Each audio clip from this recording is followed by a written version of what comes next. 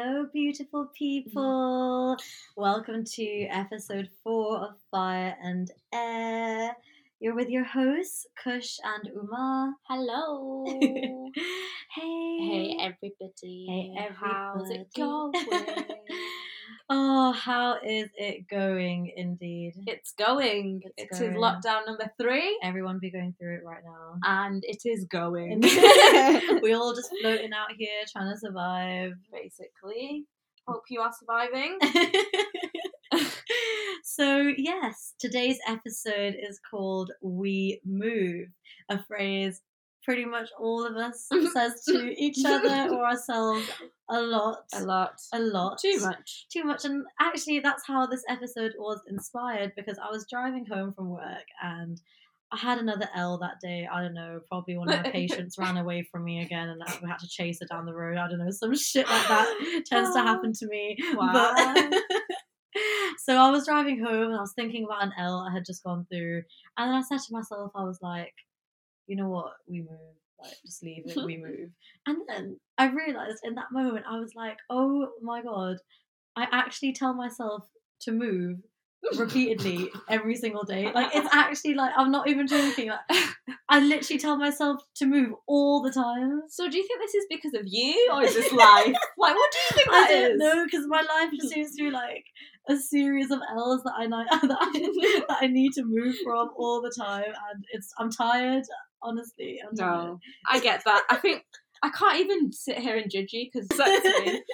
I'm tired. Too much is happening at once. Can we just allow it? Like, please. Let me breathe now. I'm done with moving so much. Let me just stay still. Oh, can you tell we're going through it? It's just become a bit of a sob story. Me and Uma collectively have experienced a lot of L's in our lifetime. And because of that, we're gonna battle it out for you guys right now. Both of us are gonna bring to the table our biggest bag of L's. Okay. For you guys to decide who has faced the worst L's. Okay, and I'm definitely going to win this because my life is just one big fat L. Please. And please. I will be winning at this game. Oh, we shall see. And yeah, we're going to give our top L's that we think that we've gone through that is shareable for the podcast. Indeed. Yes. And we want you guys at home, we're going to put a poll on Instagram. Yeah. So we can see who's going to be crowned the L Queen for round 1 of Battle of the L. We move. So, me and my first boyfriend were together for 2 years. And then we broke up, fine, whatever happens. And then, what happens is we don't speak for a few months, and I don't know why. I think it's about 6 months, 7 months now. And then, boom, we do speak, and, it's a bit of a catch-up, also a bit of a closure thing. We know how it be. And then he tells me he's engaged. Engaged? Yeah, that's my L. We move. So, my number 1 L is I got dumped after 72 hours of being in the relationship at the big age of 21. We move. So, I was driving from London to Manchester. Again, 4-hour drive. All of a sudden, I'm driving, there's a bag on the motorway, like a plastic white bag. And then it literally flew, the way the wind was coming, it flew and got stuck on my left wing mirror. It actually got stuck there. And then, so I was like, fuck's sake, I can't see anything out of that mirror now. I was like, I'm going to have to slow down because obviously it's dangerous. And also, I need to go to a service station to take it off. I've got a 4-hour drive. And then, so I stop in the service station, but obviously that takes for ages because I have to slow down and it's quite far away. And for some reason that adds 15 minutes onto my journey. I get into the service station, I'm like, okay, fine, whatever. As I stop, I didn't even have to get out the car to take the bag off. It just fell off.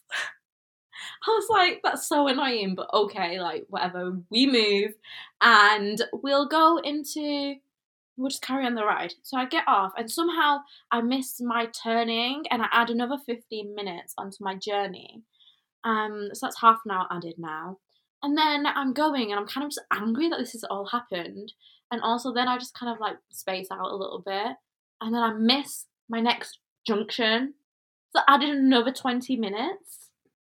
So I somehow just added an hour onto my already 4-hour journey, basically. Like I said, daily L, but it's still worth a mention.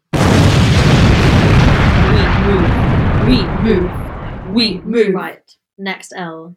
So, I was on a night out, and I bumped into the guy that I was seeing. Really excited, spent the whole night with him in the club. And then we are walking after the club, and we're walking down the street, and I'm very, very drunk, and I'm just trying to impress him. I'm just trying to be goofy, trying to be funny, just trying to impress him. And I see this row of poles, and suddenly I had the very smart idea of showing him that I can leapfrog over all of these poles. There were about 8 poles. Drunk me thought she could do it. So I'm like, hey, look at this. Leapfrog over pole 1, pole 2, pole 3, pole 4, pole 5, pole 6. Then we get to pole 7. I leapfrog over pole 7. I face plant the ground, smash my head off the floor, get up, and leapfrog over pole 8. And then I woke up the next day with the fattest black eye in the world. I literally couldn't see. And then he ended things with me that day. We move. For my next one, I just want to give a quick article headline. And I think that will explain exactly how much of an L it was. Asian girl bullied out of a grammar school by a racist teacher. We move. The next L I am bringing to the table is I got fired from a cleaning job at the age of 18. Fired from a cleaning job. Fired by text.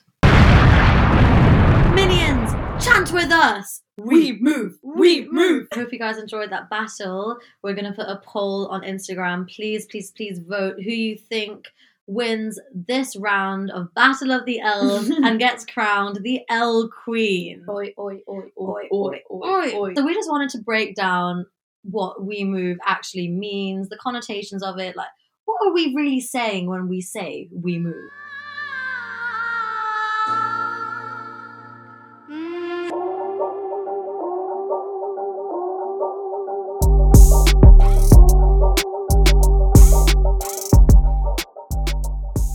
So I think we think it kind of implies that something's happened that's negative in your life, something has like occurred that might have like stemmed some emotions, and it's just a bit like, okay, here's what it is.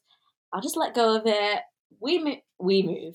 Amen. We move. It's basically like amen at the end of any situation. Yeah, I think it holds negative connotations because it kind of almost invalidates the depth of the experience if you just like, oh, we move. However, I do find a sense of comfort in it.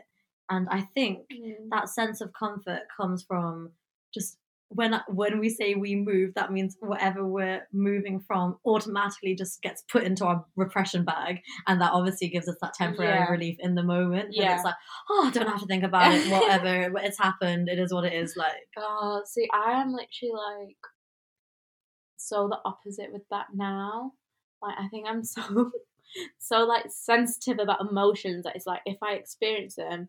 Like, I'll say we move in the moment, but I don't mean it because I don't move and I need to sort this out right I don't move. now. I don't move. Stay put. And I'm like, if I don't figure this out logically, every little series, I might just explode. I think that's just like how much I feel emotion, like how many times, like how much I can feel it. So I just need to like, do that for myself. Yeah, that's true. And I think actually I think depending on how you use we move, Mm. like the concept of, so I find myself sometimes I say we move, like when something happens, I just don't want to deep it and I just like, repress it, don't process the emotions properly, like you were saying. Mhm. But then sometimes as well, I will process it, like I'll go through the event and I'll process it, and then I will tell myself, okay, let it go now, Yeah. remove, because I have the habit of over analyzing the same situation over and over again. Yeah. And I always come back to the same conclusion. So I think Yeah. it's also can be a practice of letting it go after processing. So that's an Yeah. advantage and a disadvantage depending on how you use it, really. That's really good, to be fair, like using it in that way. When we're using we move in the negative way that we just explained, like we're not Mhm. processing it properly, we're just addressing that a negative thing has happened, that we're experiencing negative emotions and we don't want to engage in it. Mhm. And So focusing on the first definition of we move. Mhm. Yeah, and just really the the problems with that, like why that's Mhm. not the right thing to do, and I think it's because what a lot of us don't realize is that there's actually so much beauty and importance that comes from experiencing these Mhm. negative emotions. Yeah. It's kind of this yin yang kind of lifestyle of remembering that, with anything good, there has to be the polar opposite. There has to be something that's making you admire that good more. And unfortunately, it is negative events. But I think, you know, if you are able to process things properly and really be able to like have the skills to do that, I think you can find the beauty into everything you do. But yeah, it's making sure you take that time out into doing. Yeah. Yeah, that's so true. Another beautiful part of experiencing negative emotions is that it's a warning. Like these are actually evolutionary warning signals that are telling us that there's something spiritually that isn't aligned with who we are. Something's happening or something's happened that doesn't align with who we are and A spiritual evolutionary warning sign. Can you describe like what that means. what that means? Okay, so this is going to go on a little bit of a tangent, but basically, how I'm going to explain this is that all living things have evolutionary responses, and the response is to enable survival, increase chances of survival to the fullest, right? But why do humans have so many emotions compared to all other types of animals?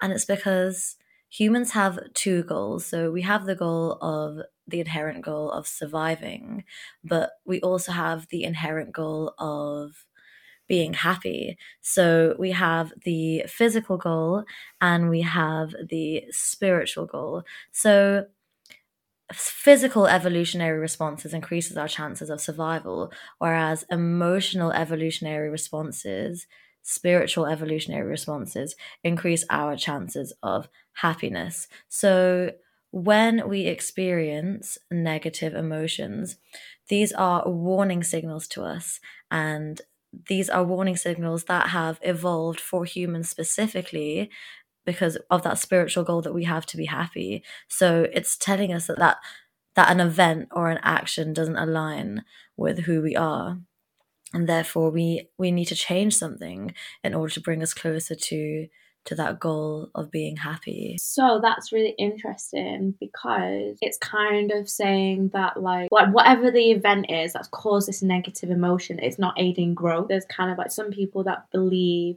that negative emotions lower your vibration. What we mean when we say vibrations, we're referring to energetic frequencies that living beings give off to others and present and, fluctuate within themselves. Whereas there's other people that might believe that these are kind of like normal, everyday emotions, which they are.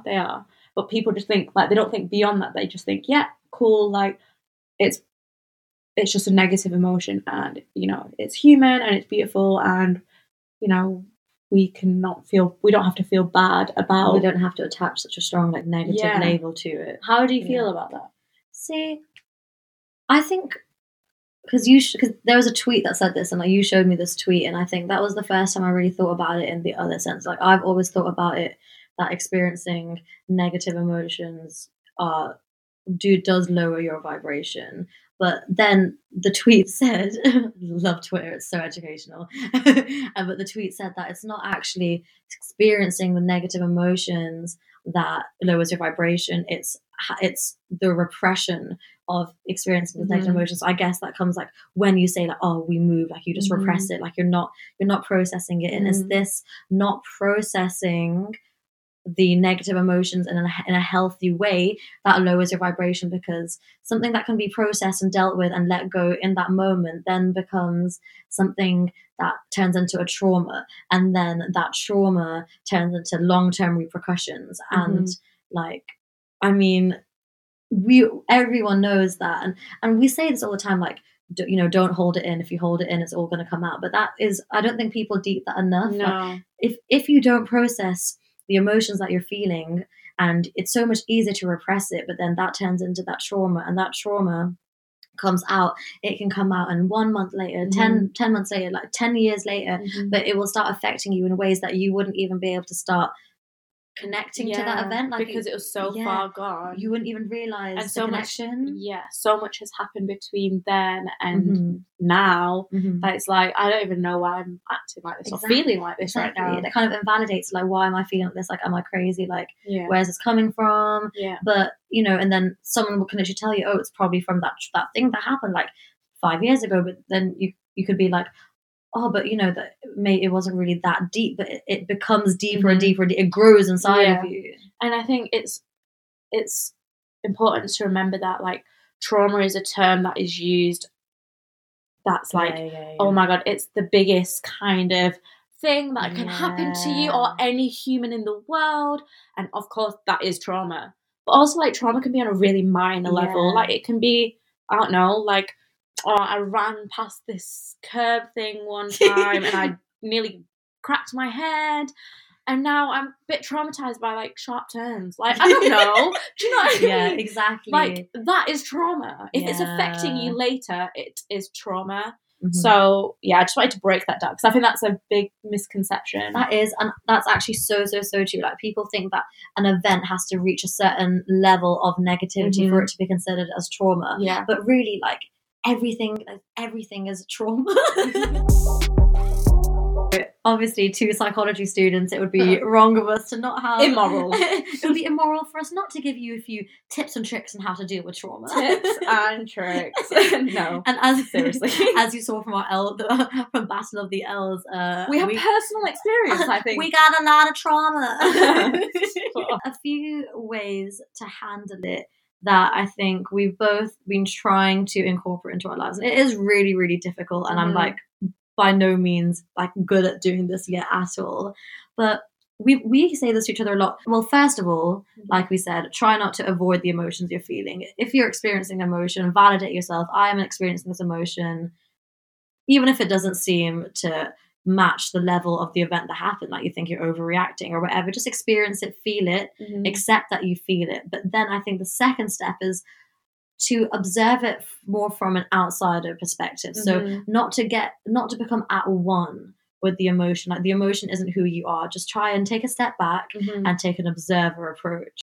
Observe the emotions rather than become at one with them. It suddenly seems a lot less severe, and it suddenly just seems like a lot more easy to manage.